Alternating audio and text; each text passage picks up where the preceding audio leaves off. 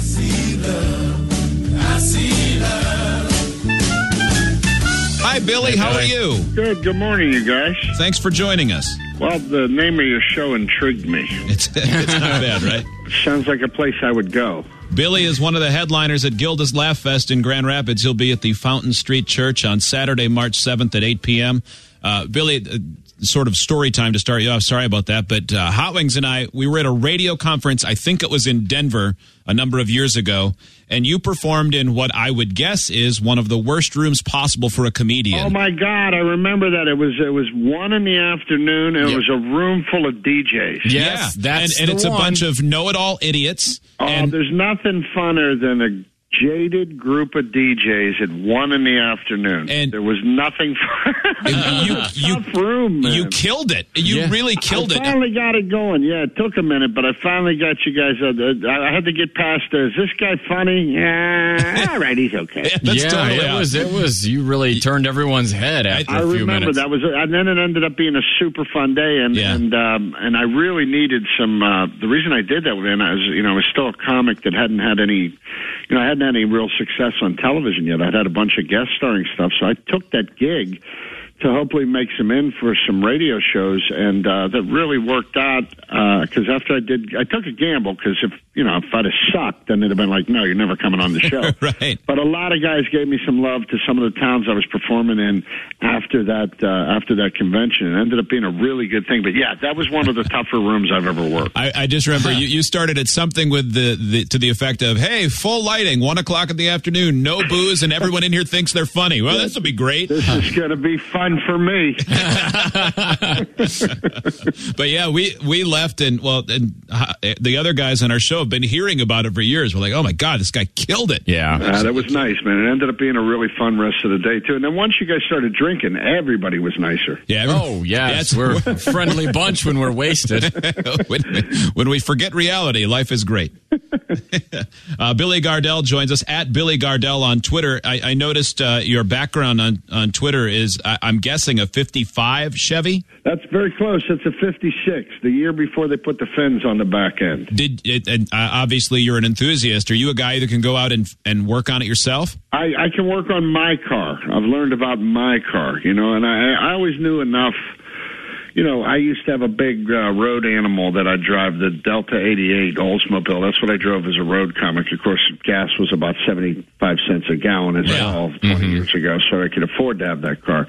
But it was also an engine where you could take the carburetor off and put a new gasket on it. You could do your plugs and you could do your time, and you can't really do that with cars today because everything's like in a case, and you have to have a computer chip, so you can't really learn about cars like that. So the thing I love about the 56 is it's something that you can tinker with, keep working on, and I'm showing my kid around the engine now. He's 11, so I'm like, that's your transmission fluid, that's the check. This is your oil, this is your radiator, this is your belts, this is your tire. So it's a fun thing for me and him to do. Plus, it's loud and fast, which I enjoy. That's pretty awesome. Yeah, man, she's good. I had to have the pipes taken down. I had to take the glass packs off it because I drive it about once a week over to the studio. Right. Yeah. And when the glass packs were up, I would literally set the car alarms off of most of the executives in the writers' cars, like when I drove by. My crew got a big kick out of it. I don't know about those rims, though, man. No way, man. Those are C5 rims. Am I right? Right on the money, exactly. What does that mean? C5, what does that even mean? That's the fifth generation Corvette is known as a C5. Exactly right, and there's a Corvette suspension underneath, man. Very nice. Oh, my God. So wait a minute here. This is like a Frankenstein, then. You're like combining Corvette with that. I did, man. I needed a better suspension underneath there, and it's not as if the Corvette is going to give you a clean ride, but what it does do C5. is it holds everybody together, and then I welded some sway bars underneath too, because the turning radius on that car is, oh my God, half the globe. Yeah, that. Yeah, I'd say you know your way around a car a little bit. I do a little bit. I know, like I said again, I know my car, and I love my car, and it's. I don't have 9 of them. I have 1, and I like doing it, and it's a lot of fun to drive it. My kid loves it. I can't believe you're going to give it to him in 5 years. He seems to think that, but I don't believe that's going to happen. Do you think you'll get a project car for him that you can work on? I think the move is to get him a big car when he's 16 and say, deal with this for a year. and then we'll talk about getting you something a little nicer. And then if you want a hot rod, man, we got to get you something that's about, maybe 35, 40% of the way done, and then we'll tinker on it, Oh, yeah. That's pretty awesome, man. And then somebody will write a magical song about that time spent together with your son. We and hope. Leonard Skinner will write it. It'd be like Corvette Building with Dad. They'll probably need a different title. Yeah. Well, since it's only half Corvette, maybe it'll be like Bastard Corvette or something. Yeah. It'd be like a rock punk. It's going to be a mixed baby. One of Billy's dumb Frankenstein cars. Yeah, what if because he's younger, he wants to restore like some loser car, like an '89 Taurus? Well, I think, man, if that's his car, that's his car. We don't get to judge. No, you should judge. Yeah, you should. You can't let that happen. You need to impose your will upon him. Got to do what he wants. The only time I do that is when it comes to the Pittsburgh Steelers. Everything else is his journey. Now, so you made sure your son loves the Steelers like you did, having grown up in the... I said, I know you were born in Los Angeles, and you can have the Dodgers, but there's no, if you don't like the Steelers, you got to move out of my house. Okay, so quarterback. Who do you like better, Ben Roethlisberger as a quarterback or Terry Bradshaw as a quarterback? Well, I grew up. Bradshaw was my hero when I was a kid, man. So that's your guy. Bradshaw was always. I like what Big Ben's done for us, but Bradshaw, that's what you set out in the street. You know what I mean? You're like, all right, Bradshaw to Swan or Bradshaw to Stallworth. And he didn't. He didn't rape any women either, so that's good. Wow, that's ugly, man. That's just ugly. I don't believe there was a conviction. Okay, there. all right. He didn't allegedly rape anyone. By the way, he's from Ohio, so it's right below you. Billy Gardell joins us. BillyGardell.com. Gilda's Laugh Fest on March 7th at the Fountain Street Church. That's at 8 o'clock. Mike and Molly, have you? Are you past 100 episodes yet? We are on episode 111, as a matter of fact. Okay. That is, getting to 100 that's like.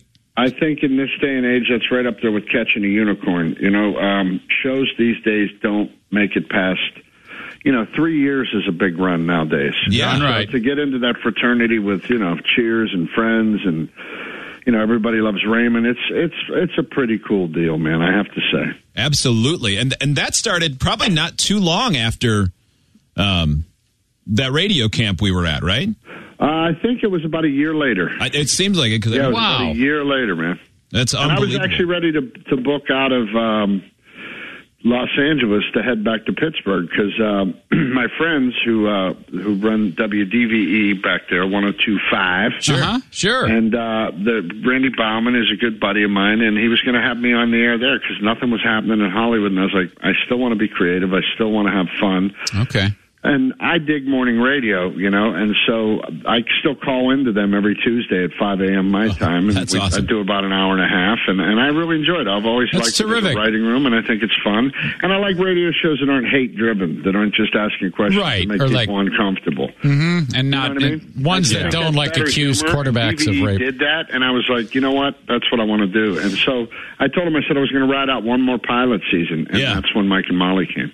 So Billy Gardell joins us. When you first moved to Hollywood, were you the typical story like rent a room inside somebody's place and then Me and my buddy Joey O'Connell from Pittsburgh, we packed whatever the car would hold, and we drove out from Pennsylvania to California. Actually, I met him in Indianapolis because I was on the road, so he took a bus down to Indy, and we got in the car and drove from Indianapolis to Los Angeles, and we pulled into town in, I want to say it was February of 96. Okay. And we had 1 month's rent at the time.